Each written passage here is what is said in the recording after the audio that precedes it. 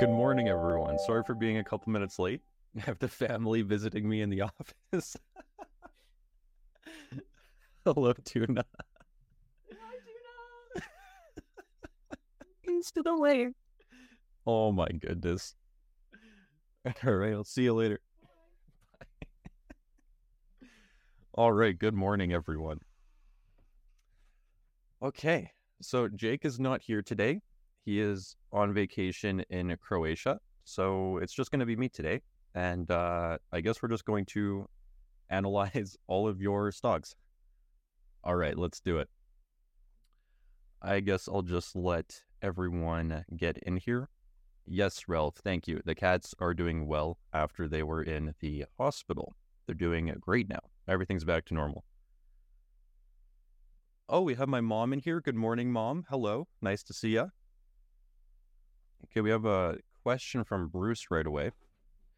Is there any way I can use the screener on Stock Unlock to find 10% or more owners of a business? So far, manually, the only way is through Datorama. No, you cannot do this right now, but in the future, this is something that we could definitely add into the screener. Basically, it would just be like, is there more than 10% insider ownership, which we have the data, so we should be able to screen for that. And thank you for that suggestion. Good morning from Alberta. Good morning from Florida. Got a lot of people from all over the world here. All right, first time here, long time fan. Let's get into it. We already have some tickers coming in here, so let's just dive right in then. I will share my screen. We'll head over to Stock Unlock. I think I just shared my screen.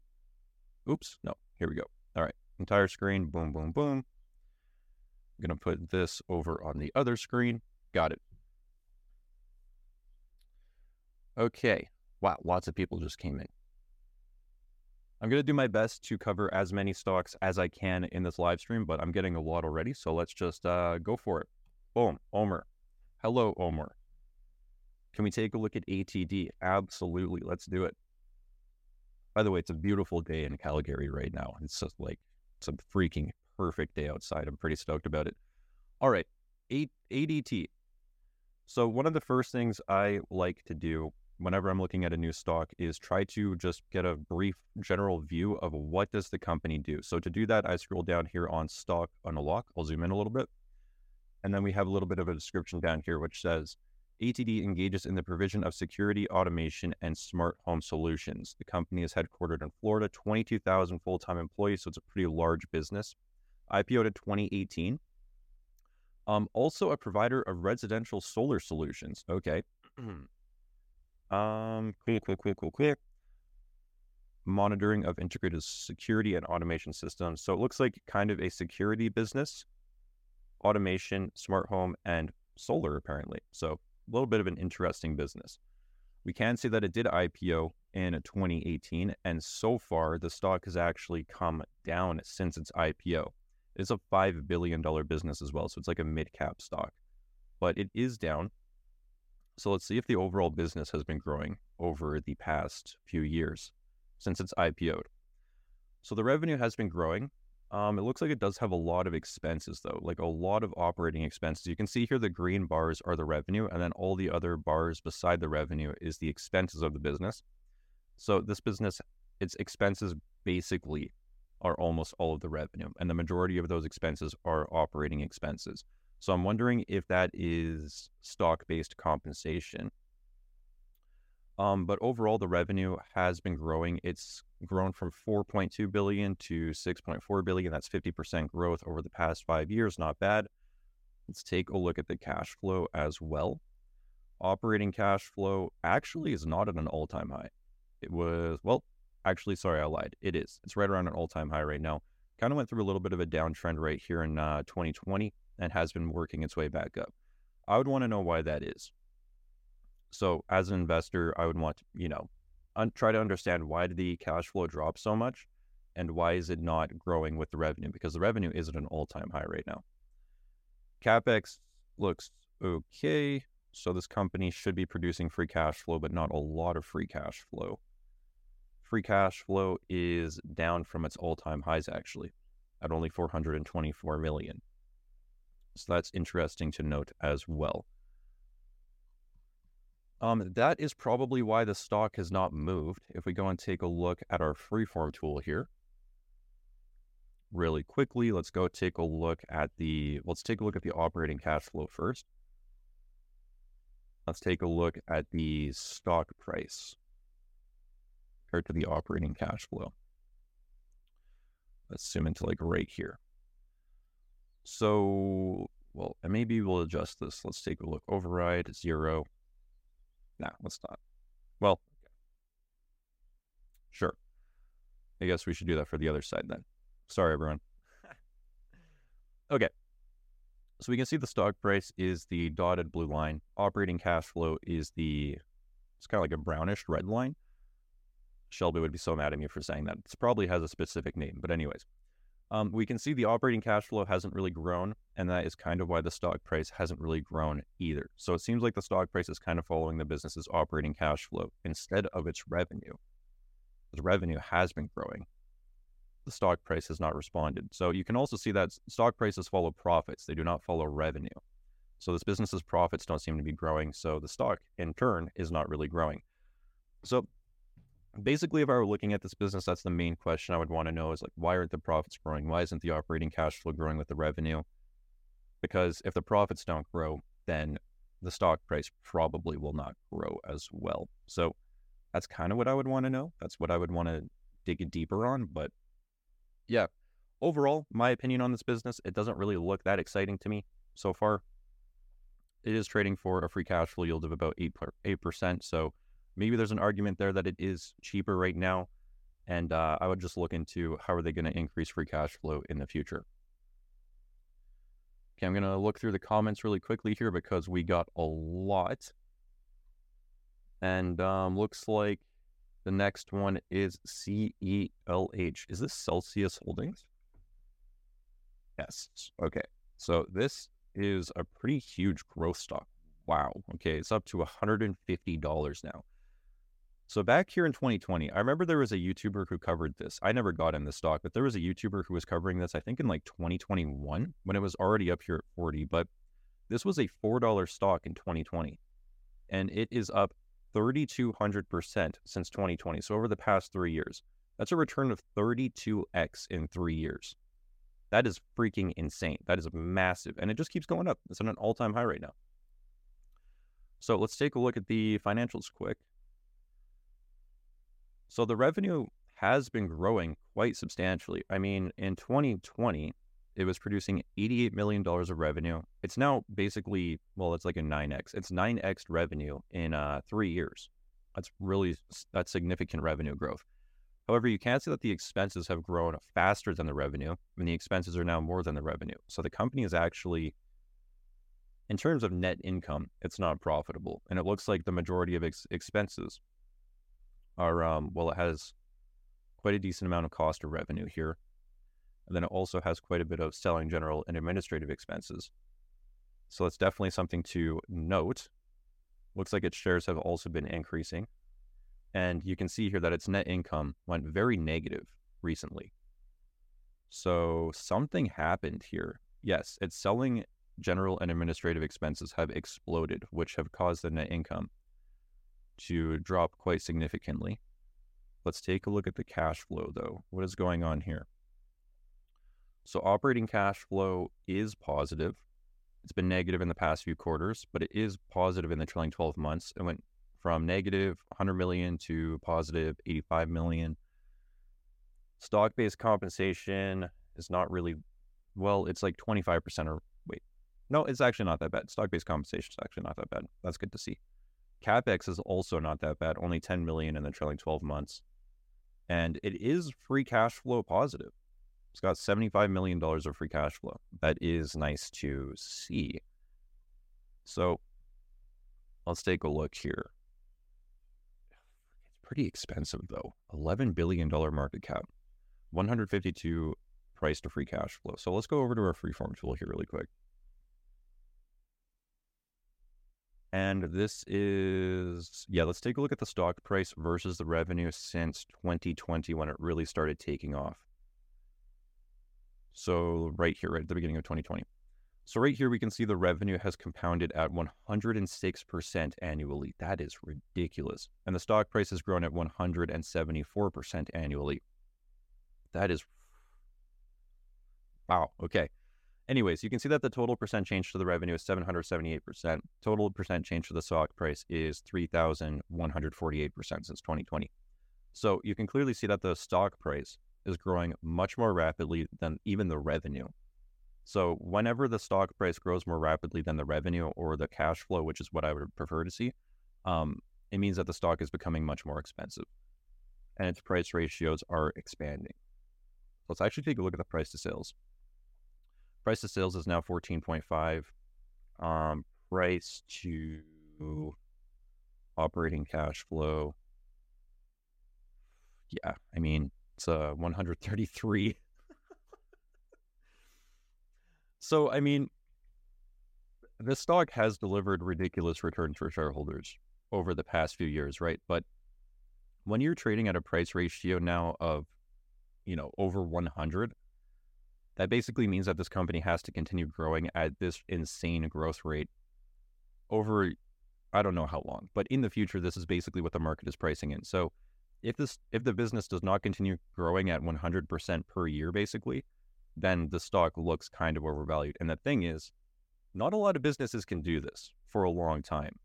Like eventually this business should see its revenue start to slow down, because if it compounds at 100% per year for the next decade, that would be, I don't even know. I don't even know what that would work out to. It'd be ridiculous though. And it's probably not possible. Like the numbers probably just don't make it work out. So there is going to be a time where the revenue does start to slow down. I don't know when that time is going to come, but when it does, then I think the price ratios are going to come down in a big way. So the value investor in me is just like, no, I just cannot do it. I will not pay this price right here. I just can't. I think it's pricing in a lot of risk or a lot of future growth. And if that future growth doesn't come, then you're taking on a lot of risk. But I mean, frick, congrats to anyone who has held this stock. That is insane. And that YouTuber who called out this stock, yeah, just congrats. It's been a good one. All right, let's take a look at some more here.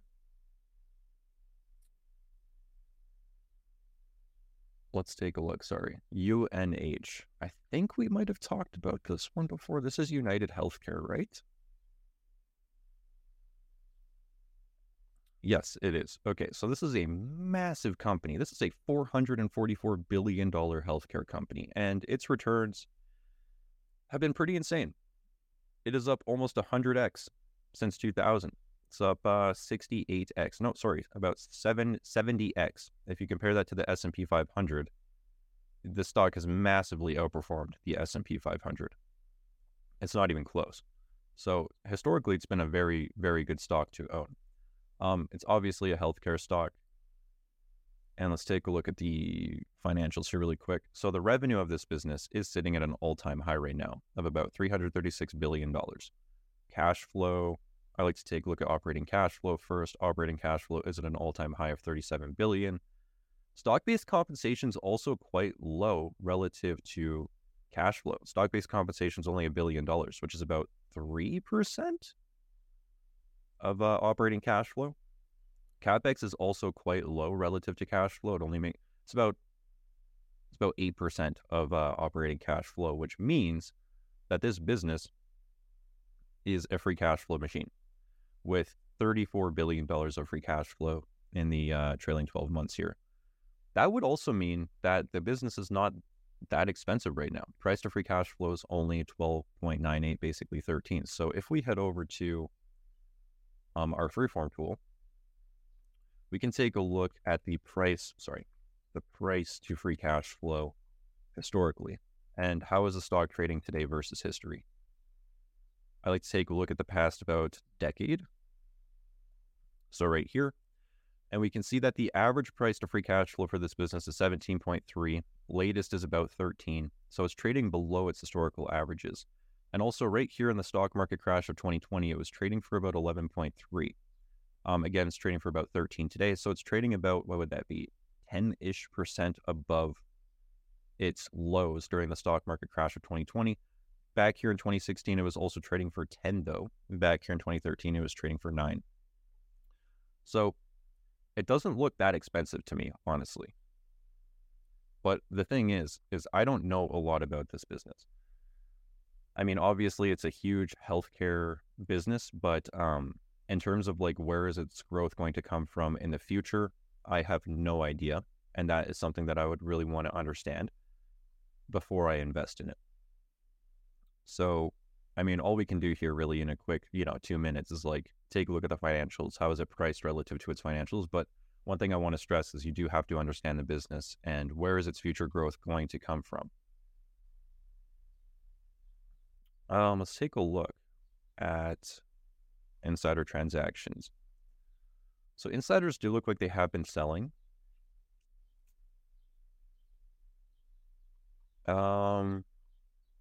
Kind of looks, it's not like a concerning amount of selling though. I mean, yeah, there's a lot of sells going on, but if you take a look, it's like less than 1% of the shares here, 1%, 4%, 4%, 6%, 7%. So those are not like massive sells. It kind of looks like trimming to me, but no insider buying going on. But I mean, overall, it's selling for a 7% free cash flow yield right now. That's pretty good. Honestly, that's pretty good. And if the business can continue to grow from here, then, I mean, it doesn't look that bad, honestly. And I want to show you guys some new metrics, actually. So if we go to our stock unlock insights, UNH has a 3.65 score, which is good. And we just added in some of these management metrics right here. So when we were taking a look at the cash flow statement, I was saying that, stock-based compensation was a low amount of operating cash flow. And a low amount of revenue and everything like that. And you can see that right here. So the management score has stock-based compensation as a percent of revenue, and it's only 0.29, which is very good. So there is a little amount of stock-based compensation going on, which means that, insiders are not diluting shareholders to pay themselves, essentially, which is a good thing to see. So yeah, that's basically my thoughts here. I think that it does look like it is selling for a good price today. I would just want to know where's the future growth coming from? All right. GM would be an interesting stock to take a look at. Let's do it. General Motors. Because at least from what I can see on Twitter, it seems like people believe that all the legacy automakers are going to go out of business trying to compete with Tesla. So who knows, right? Who knows what the future holds? But I'm a little bit skeptical to believe that. I think that these businesses have a long way to go before they die, essentially. So let's take a look. GM. Okay, so GM's revenue is sitting at 160 billion in the trailing 12 months. And what's funny is back here in like 2014, it was 156 billion. So the revenue is at an all-time high right now, but it's not that much higher than it was in 2014-ish. Let's take a look at the cash flow though. So operating cash flow has grown slightly. It's at 17 billion. These companies usually have a lot of CapEx though. Yeah, right here. CapEx is 22 billion relative to 17 billion in operating cash flow, which means that it's actually free cash flow negative. So surprisingly, GM is actually losing money, which is not a great thing to see. And what's also interesting is GM is losing money at the same time as it is apparently paying dividends and buying back shares. So where is the money coming from? It's coming from debt then, right here. $5 billion, $5.2 billion in debt in the trailing 12 months. So, I mean, just take a look at this cash flow statement. So immediately I'm not really interested in this business because 17 billion comes in from the company's operations. That's how much the operations actually make. Then you can see that they spend 22 billion right here just on investments in property, plant, and equipment. That's CapEx. That's just like maintaining the business, trying to grow the business. So immediately they're negative free cash flow. They produce negative free cash flow. And then to supplement the business, they take on debt, it looks like. $5.2 billion of debt. And then with that debt, it looks like they bought back shares and paid a dividend. So yeah, I don't really like that. Let's take a look at the balance sheet. 10% cash. Balance sheet actually doesn't look horrible. I was expecting it to be worse, actually. Tangible book value is growing still. Interesting. Interesting business. Interesting balance sheet, but I'm just not really excited about it taking a look at it. And it doesn't surprise me that this business the stock hasn't really gone anywhere in, what is that, 13 years now?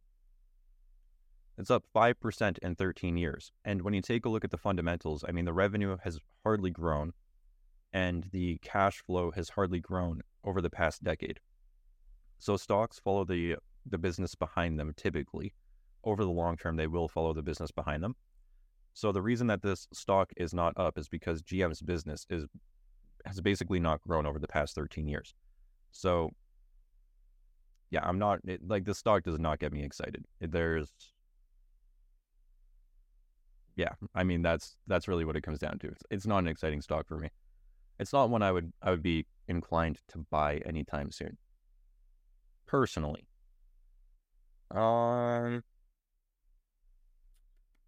Take a look at some more.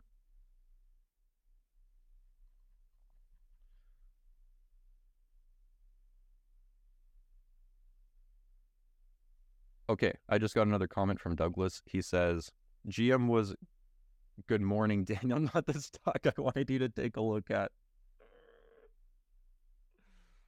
Oh, I'm sorry. Well, now we all know my opinion on GM. Sorry about that. All right, let's continue on. Let's take a look at HIMSS. Yeah, let's take a look at HIMSS here. I've seen a lot of people talk about HIMSS. I had a friend who used to make YouTube videos. He no longer makes YouTube videos. And he was a big, big bull on HIMSS. So let's take a quick look. All right, this company, I believe it was a SPAC. So during the SPAC craze in 2020, 2021, yeah, it was a SPAC. It went up, 130+%, more than doubled within a few months, just because, SPACs did their SPAC thing. Then the stock fell 86%, all the way down to $3 over the next about year and a half-ish, it looks like. However, if we zoom in, you can see that it is now up 168% from its lows, and at the peak here, it was actually up 281%. So anyone who is buying from those lows in about May of 2022 is actually up quite significantly on their position. And this was interesting because SPACs and IPOs all had the same sort of price action where they just ran massively, and then they saw this massive, massive, massive decline. But I don't think that all IPOs and SPACs were created equal. I mean, the majority of them were just very subpar businesses, and it deserved to go down 86%, but the whole group, all of them went down like 75 to 86%, it seemed.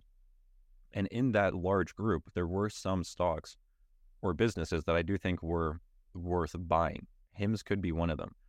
I don't own the stock. I haven't analyzed it in depth, but one of the stocks that I did end up buying that was an IPO in 2021 was Magnet Forensics, which was a cybersecurity company that ended up being acquired, and it fell 75% as well. And then I was buying it around $15 a share, and it got acquired at $44 a share within like a year from the lows, which kind of sucks, honestly, but because I think that business could have went on to generate massive returns over the coming, 10 plus years. But yeah, anyways, long story short, I think that there could be some decent businesses in this group. You shouldn't just bucket them all together. So let's take a look at HIMSS. Income statement. Let's take a look just really quickly at the trailing 12 months income statement. So this business looks like it started reporting revenue, at least in the first quarter, $52 million in revenue. It's up to $616 million. So it's 10x revenue. Is that right? It's 10x revenue in 2 years. Not bad. Not bad at all. Shares have remained around consistent since it IPO'd or SPAC'd. Not bad. Cost of revenue is also quite low. Gross profit is quite high. So all of the expenses are in selling, general, and administrative expenses. You can see The dark red bar is the cost of revenue. So the cost of revenue is actually quite low. The operating expenses are where everything is going. So it was producing negative operating cash flow. Looks like it has now switched positive in the trailing 12 months, and in the most recent quarter produced $10 million of operating cash flow. So it looks like they are getting to profitability. Stock-based compensation is decent though. That is 48 million here, which is about 8% of revenue. That's definitely something to account for, especially while they're not producing any positive operating cash flow, because this is going to dilute shareholders. Their CapEx overall is low. CapEx is around 1.5% of revenue, maybe 1.3% of revenue. And free cash flow is now positive. So what I would like to see from Hims is what they are doing now is they're actually focusing, it looks like, on getting their profits up. And if they can continue this trend, then this thing could produce some significant profits in the future, because their CapEx is low. Their cost of revenue is low. So a lot of that could translate into profits if they start focusing more on profits and really getting profits up, which again, it does look like they are doing. Let's take a look at the insider transactions going on. Okay, so we have some selling, 11% of the shares, 78% of the shares. Not any buys going on recently, it looks like. Decent amount of selling going on. One thing we did not take a look at actually is the balance sheet. So 49% of the assets are cash, and they have little liabilities. 85% of, the liabilities are only 15%, and assets are 85%. Half those assets are total cash. So $184 million in cash, $63 million of liabilities. So if the company wanted to, it could take its cash position, wipe out all its debt, and still have $120 million of cash. So it's very financially sound. $1.76 billion market cap though. So this is the hard part for me, is this company is basically generating like no profits right now. And it looks like they're focusing heavily on just growing the business, and they've done a fantastic job of that, by the way, a very fantastic job of growing revenue. But whenever a company doesn't have a lot of profits going on like this, I always struggle to know like how much of the revenue could actually translate to profits for shareholders. And I just don't know. So that would be like the number one question I would want to ask if I were seriously considering this business, is like, okay, they got a great amount of revenue, but what does that look like? Let's say 5 years out, how much of that revenue is actually going to become profits? Because as we already saw in the stream earlier on, businesses do not follow the revenue typically. They follow the profits the company generates. So at some point, this business is going to have to start turning that money or the revenue into profits. And then the question is just how much can become profits? And I don't know. So yeah, right here, you can see stock-based compensation as a percent of revenue is about 8%. That is bad. That's a lot of stock-based compensation going on. It's not the worst I've seen, but it's a decent amount. And it's a lot of operating cash flow because the company is not producing essentially any operating cash flow right now. Growth is amazing though. I mean, that's some ridiculous growth.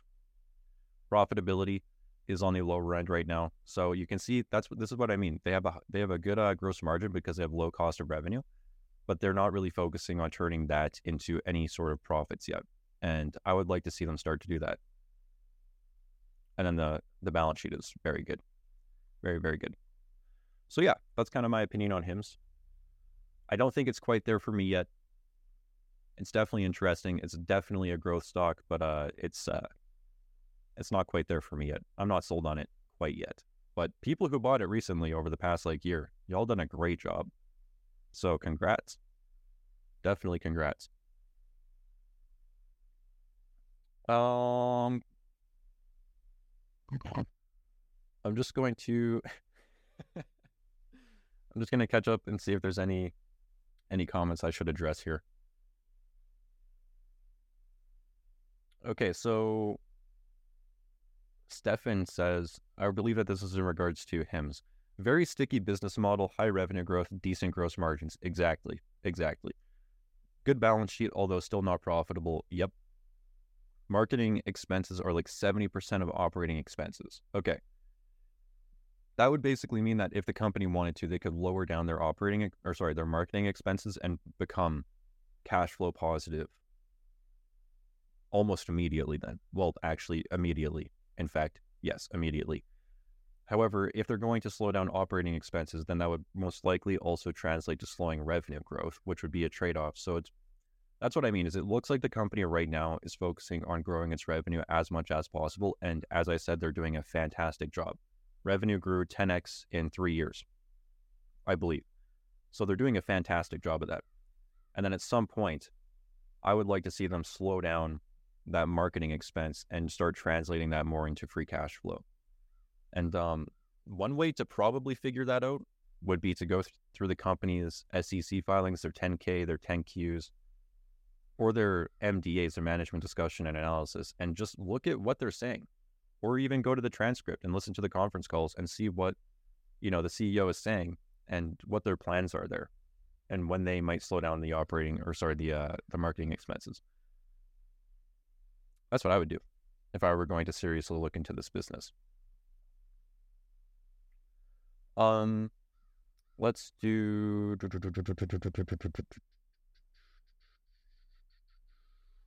Sorry, there's a lot of comments to read. There's a lot of comments, man. Okay. Oh, man, there's so many good ones. Okay, there's one here that I want to talk about. I can do this one quickly. Oh, this is from Douglas again. I literally chose this randomly. So Douglas, you're getting very lucky today, apparently. Can you take a look at IIPR for me? Thanks.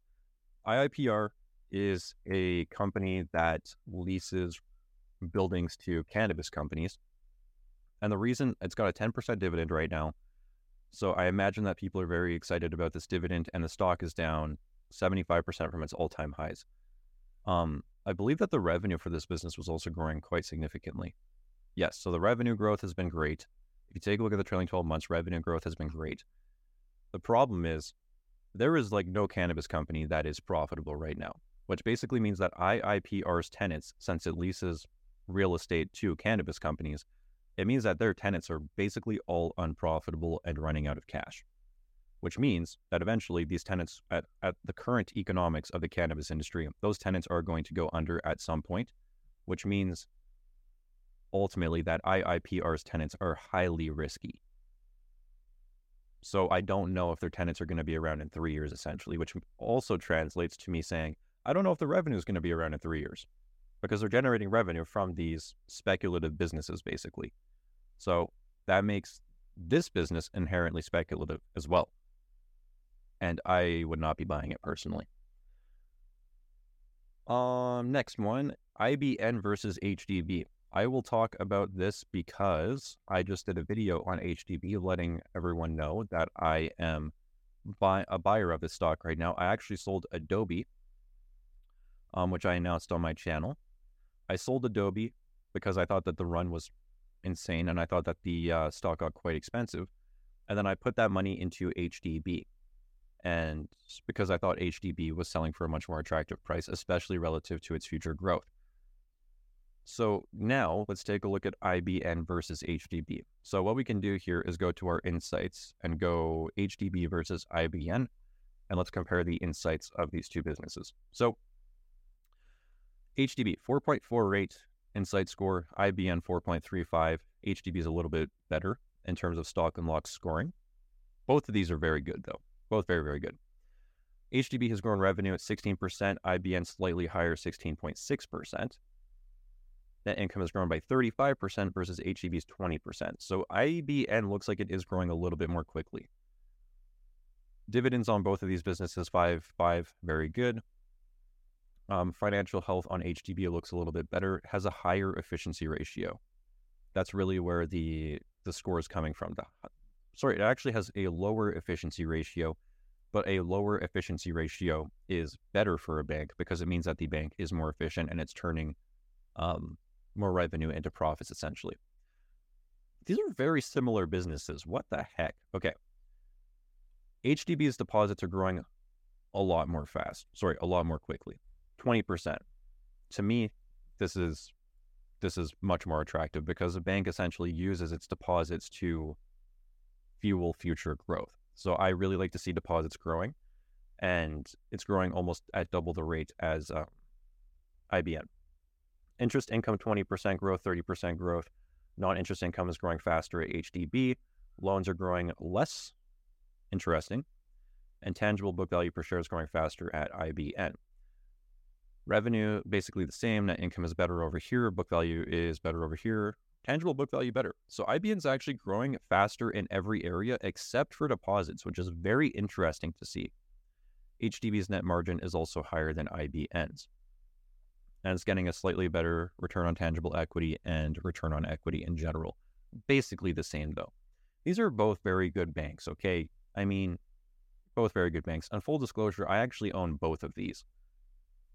Let's take a look at them in the freeform tool though. I do have a larger position in HDB though. I think that HDB personally is the higher quality business, but I do think that IBN is also a very attractive business, and I do own a position in it. But let's take a look at these businesses' revenue growth historically. And HDB is the blue line. IBN is the maroon. Maybe this is a maroon. I don't know. But to me, it looks brownish red. Okay. Anyways, you can see that HDB has grown its revenue more historically because it was much lower over here. And now it is basically almost catching up to IBN. So if you take a look at that, the compounded annual growth rate, it's been about 20.6% since 2008, whereas IBN has been about 10% versus 2008.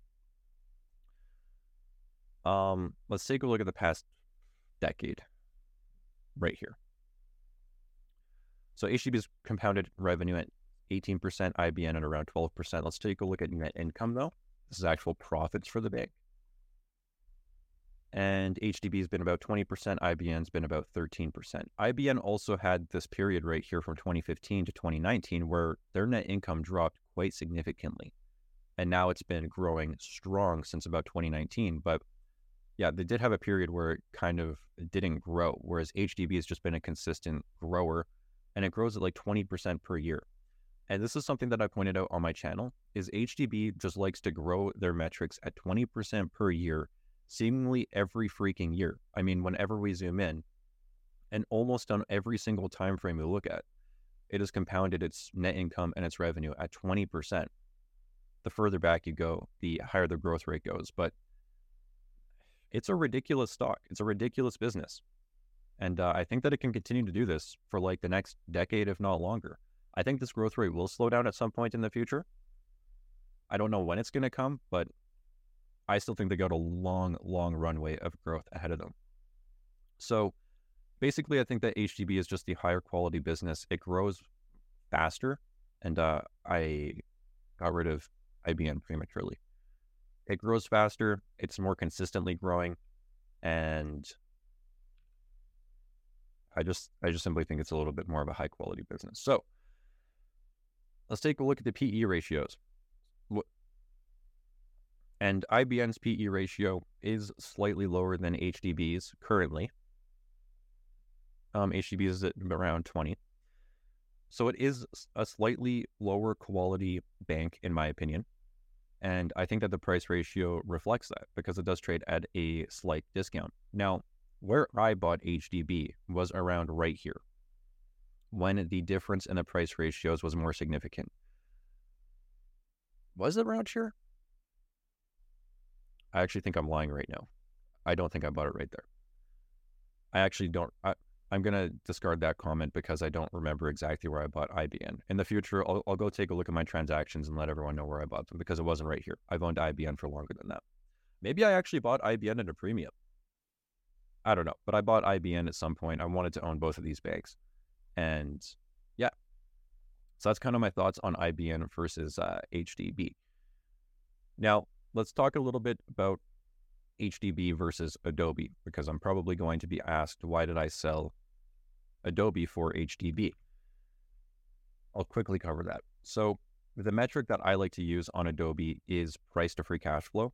and I do not like to use free cash flow metrics on banks. So we're going to have to do a little bit of going back and forth here. And I'm going to show you all Adobe's price to free cash flow with stock-based compensation excluded from the free cash flow. Oh my goodness, I'm sorry, everyone. Boom, this is the one I want, right here. Let's go to right there. This is like the most recent stock-based compensation data we have, so boom. Adobe's price to free cash flow, excluding stock-based compensation, got up to around 30-ish. It actually got up to around 35-ish. Our data is just lagging a little bit here for the stock-based compensation, but it got to around like 30, 35-ish, which I thought was a pretty high price for Adobe because the business is growing its free cash flow at around 7% right now. So basically, by holding the stock, I was paying a 35 price to free cash flow for 7% annual free cash flow growth. Now, if you go to HDB's price to earnings ratio, get rid of Adobe now just for simplicity, HDB's price to earnings ratio is around 20, and it's growing its earnings at 20% per year. So when you compare that, Adobe 35 price to free cash flow, 7% free cash flow growth versus HDB 20 price to earnings versus 20% earnings growth, HDB looked like it was much, much cheaper. So that was basically what it came down to. HDB just looked like it was a much cheaper stock, and Adobe looked like it got quite expensive. Okay. David says, HDB equals great stock, but fairly valued. I would agree with this. I think that it is fairly valued today. I don't think that it's overvalued. I do not think that it is cheap. And I do think that it is a great business.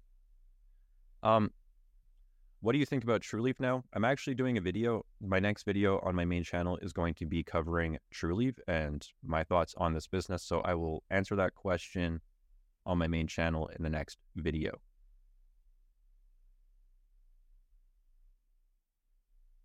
Okay.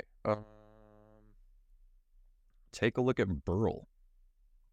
Okay, why not? Burlington Stores.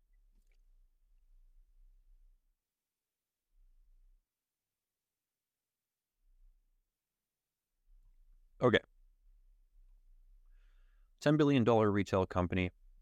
Looks like it's been around since about 2013. It was a $25 stock, and it is now up 425% since its IPO, which means that it is outperforming the S&P 500. Has been a very volatile stock. In 2020, before the stock market crash, it was worth $245. So it's actually down. Yeah, so it's actually down since before the stock market crash. Free cash flow yield of only 2%, really. So they're obviously a retailer, but what do? Retail of off-price apparel and home products, okay?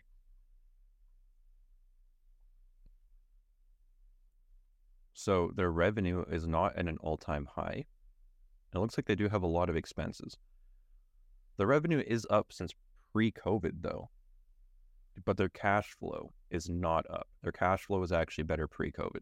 So this is another example right here where stocks do not follow revenue. They follow profits and cash flow because the revenue is higher than 2020, but the cash flow is lower than 2020 and the stock is lower than 2020. So this company clearly follows its profits, not its revenue. I would want to know why this is. Why are cash flows not following revenue? And then it does look like it has free cash flow of $254 million. Cash flow looks like it bounces all over the place. I mean, you got good cash flow here, then it goes negative in 2021, then it goes very positive in 2021, then negative again, now it's positive again. So very volatile cash flows, which also probably is why the stock has been very volatile over the past few years as well. This is not an exciting stock to me. This is a very, very volatile business. It looks like its cash flows go all over the place, which probably means it's going to be hard to predict the cash flows in the future. And even today, it's trading for a price to free cash flow of 40, which is a free cash flow yield of 2.4%. So it doesn't even look like it's that cheap today to me. So it looks like it's kind of an expensive business with very volatile and unpredictable cash flows. So yeah, I'm not too interested in this one, at least, and that's kind of why.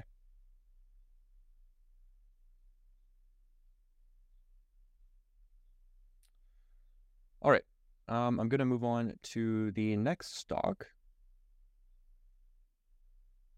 Oh, Kevin asks, Daniel, will you be talking about Atmu? Yeah, so in our last live stream, at the very end, I said we're going to do a little bit of a research project on Atmu. And I was going to, well, I told everyone to go do some research on Atmu and then we would talk about it. So I guess I should talk about it. But I also wrote a subscribers only newsletter going deep into Atmu and its financials and everything. Now, I like the idea of, at the end of a stream saying, okay, research this stock over the next week and then next stream we'll talk about it. But I got a lot of feedback saying that Atmu was too difficult because there's no data on this stock outside of its SEC filings. And if you want to get data on the business, then you have to go through like 200 pages of SEC filings. So a lot of the feedback I got was like, this is a cool idea, but the first one, this Atmu, was like too difficult, bad call. So I apologize about that.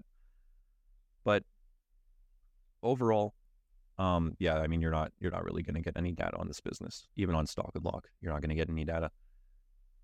But overall, this business was spun off from Cummins.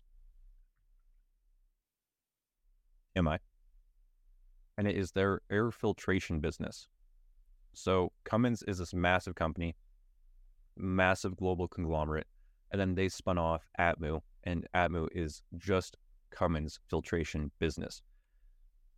Atmu is generating, I wish I had my notes. I wish I had my notes ready. I should have been ready for this. I apologize. Anyways, Atmu, I believe, is trading for a price to free cash flow of something like 8 right now. It's growing its cash flows. It's growing its revenues. It's growing all of its profits.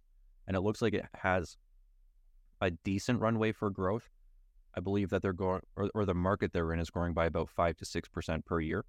So it's not a high growth business, Atmu right here. Not a high growth business at all, but it is growing.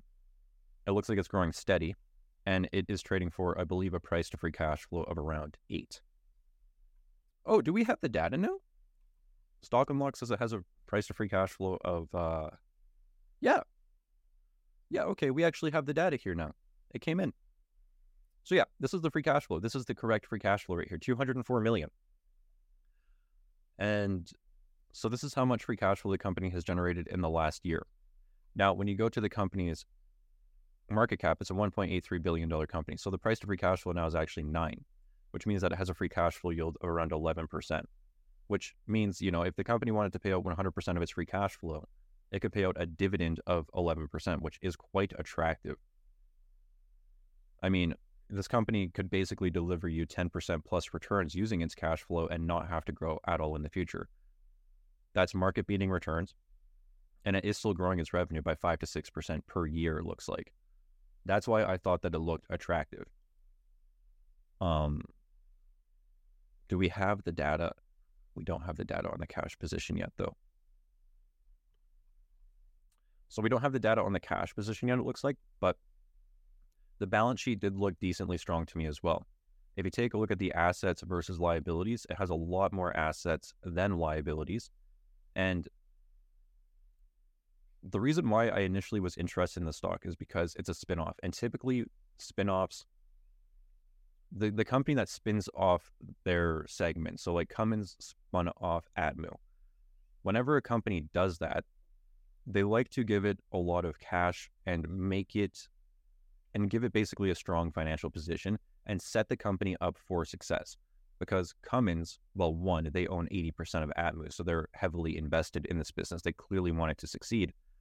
And there's also, I don't know, I don't have the right words right now.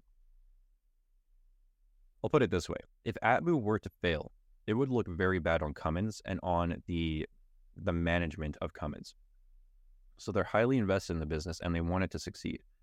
And Peter Lynch, I wish I was more prepared for this. All right, I'm going to stop sharing my screen for a second. And I'm actually going to go and find these quotes really quick in my Gmail. But yeah, overall, I think that Atmu does look like a pretty decent stock, selling for a quite attractive price. And I seriously apologize that I was not prepared for this.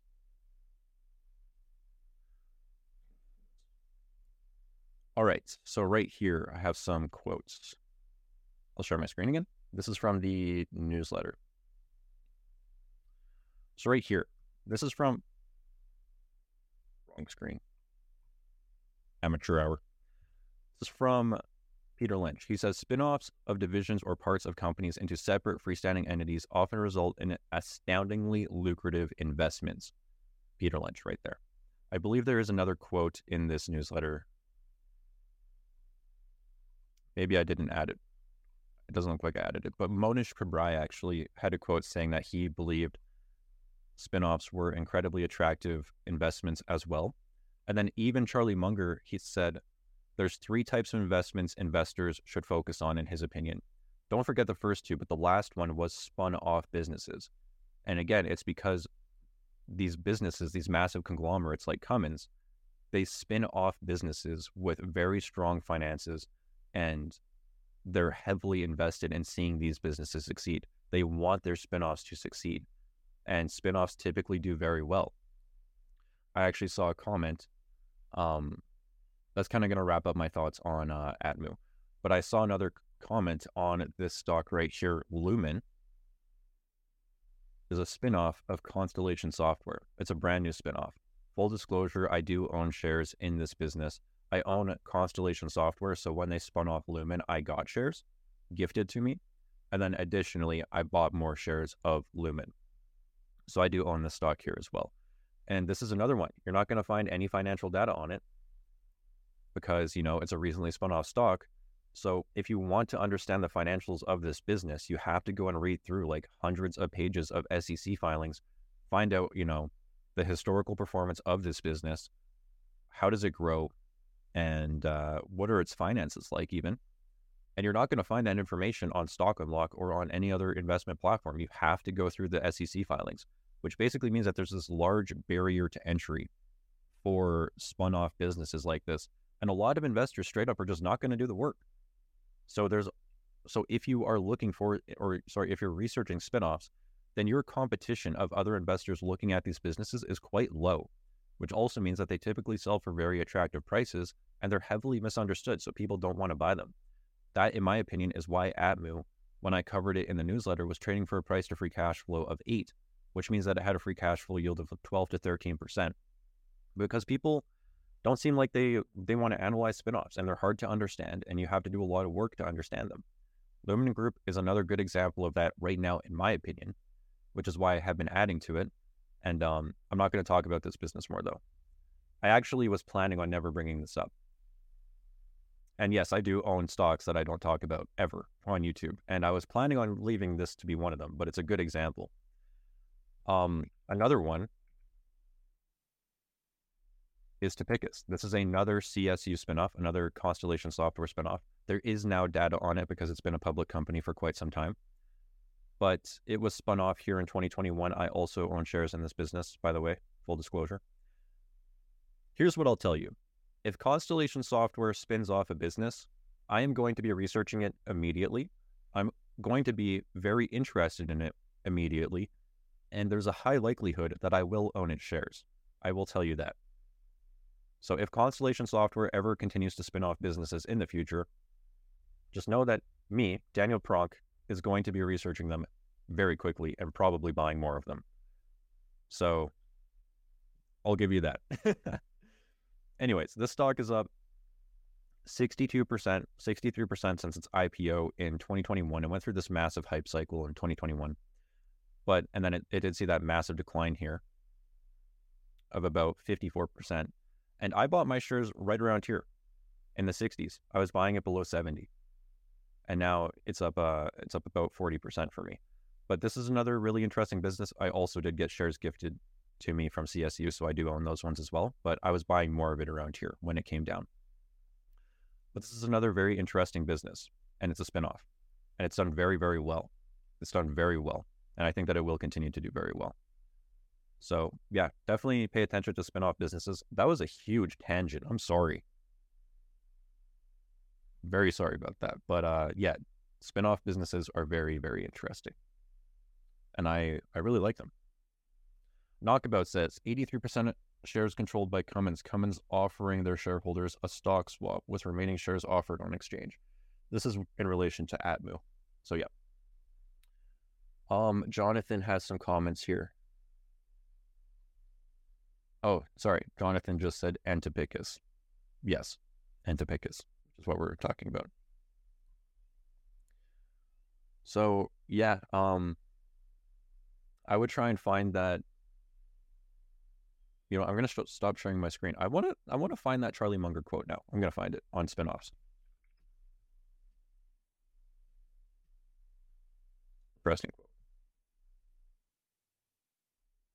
Yeah, right here. Share my screen again. Spinoffs often present attractive opportunities for value investors. Charlie Munger. And it was one of the 3 investments he said. Sorry,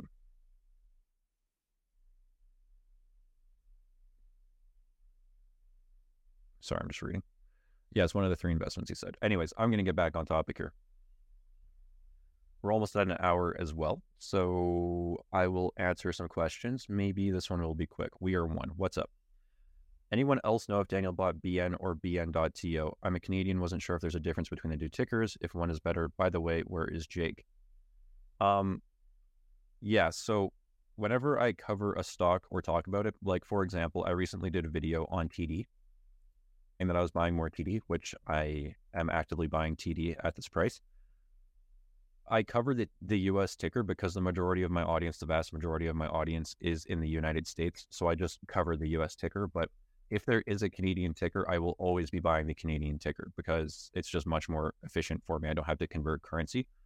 So if I ever talk about BN, I look at this stock as a Canadian, I am buying BN.to. If there is a Canadian ticker, personally, I will be buying the Canadian ticker. And Jake is in Croatia. He's on vacation. So that is that. He tried to make it to the stream, but I feel like his girlfriend was like, no, you're on vacation. You're not working, which is fair. He should take a vacation. That guy works way too much.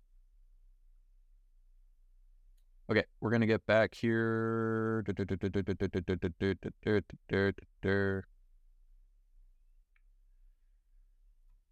SM Finance.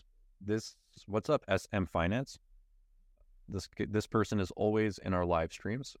Really appreciate. I was just about to type in SM Finance, but you don't have a ticker. Sorry about that. EPF.V. Everyday People Financial. Could you look at it? It's a small cap financial that's growing revenue huge, and management just said they are stopping compensation until profitable. Still unprofitable, but would like to see your opinion. Sorry, I just had a hiccup. Oh, this is a very small cap. We're talking like $10 million.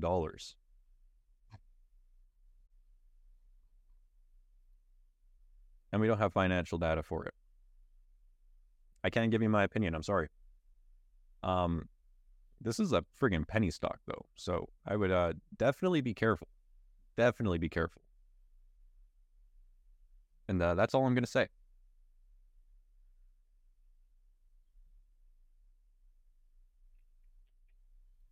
Oh, Eugene says, there are reports that Apple has plans to launch its own credit card in India in partnership with HDFC Bank, in partnership with HDB. Not bad. Not bad at all. Okay. Crypto mining stock, Riot. I will not talk about a crypto mining stock. I'm sorry about that. I think they're very speculative. I have no idea what Bitcoin's going to do. And I think that they rely on Bitcoin and the prices of Bitcoin, at least. Let's do Expedia. Oh, Eugene, sorry. I'll do this one first. Was that newsletter sent recently? I don't think I received it. It was a subscribers only newsletter. I send those out once a month on the 15th of every month to paying Stock Unlock subscribers. So if you were a Stock Unlock subscriber, a paying subscriber on June 15th, then you should have got it. Let me know, Eugene, let me know if you did not get it, and check your junk mail. Sometimes they go there. It sucks. I don't know why that happens, but sometimes they go there. If you didn't get it, I can send it to you. Just give me your email. All right, let's talk about Expedia. I think this is Expedia. Yeah. Okay, so this company's been around for a very long time. 2005. It's up 384%, which means it's outperforming the S&P 500. Not by as much as some other stocks, but it is outperforming the S&P 500. Expedia, I think, is a pretty well-known business. It's a $15 billion company. They compete with Airbnb. They're like an online travel company. I think they do more than Airbnb, though. I think they have like... I probably shouldn't be talking about that because I'm not certain. But I believe they compete with Airbnb. You can like book hotels and stuff through Expedia. All right, so let's take a look at their revenue. Is their quarterly revenue at an all-time high? Not really. Okay, so their trailing 12 months revenue, $12 billion. Pre-COVID, it was $12 billion. So their revenue has basically fully recovered since COVID. Has their cash flow, though? Operating cash flow is higher, and it's kind of been flatlining for the past about couple of years, actually.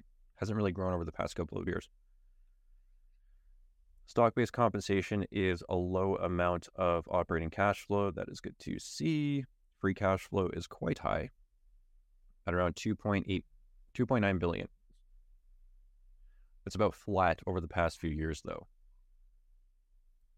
So how has the stock performed over the past few years? This doesn't really surprise me because cash flow isn't really going up, and revenue is kind of just back to where it was. It is cheap, though. Wait, what is happening here? Is that right? Price to free cash flow of 5?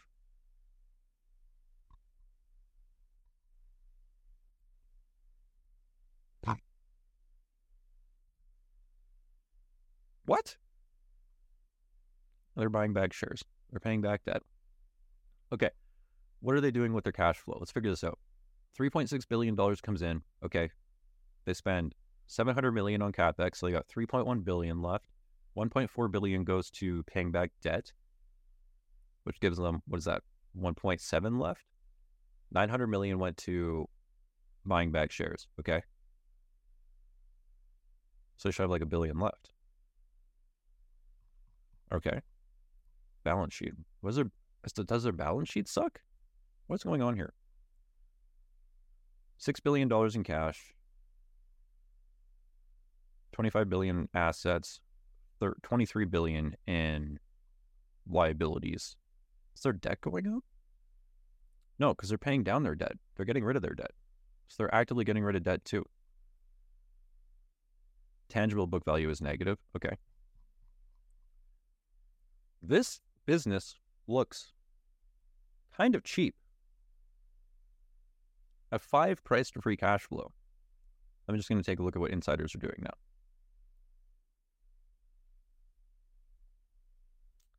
Of course, my internet's going to be slow. I'm sorry about that, everyone.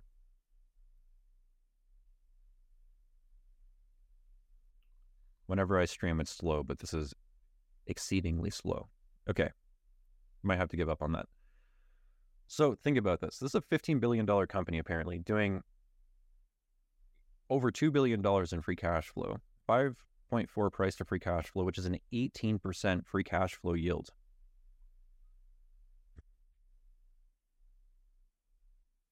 Take a look. Has it always been this cheap? Oh man, my internet's just bugging out right now.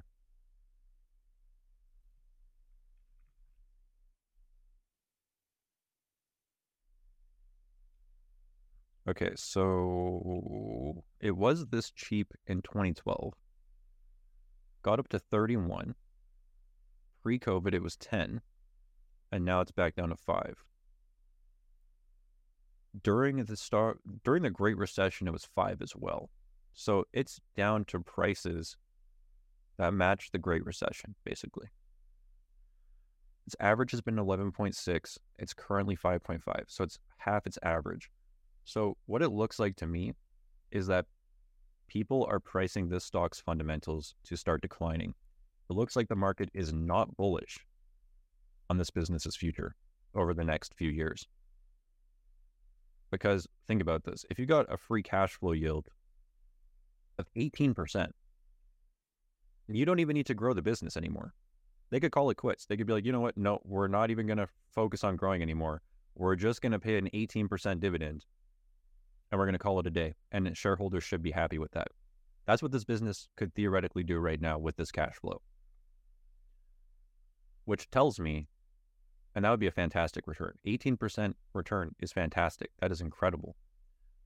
So this tells me that the market is not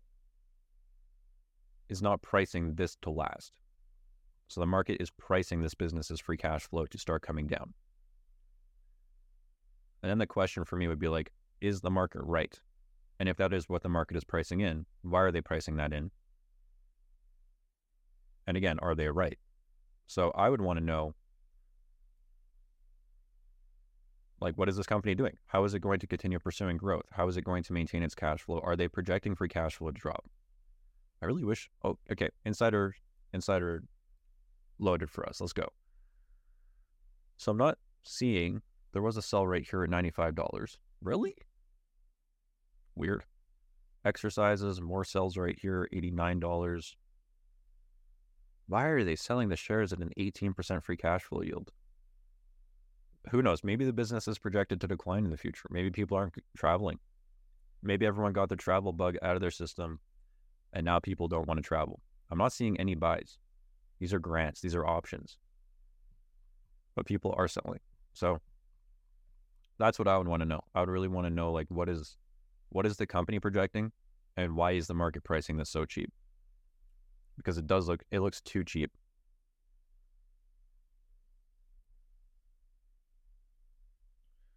Okay, let's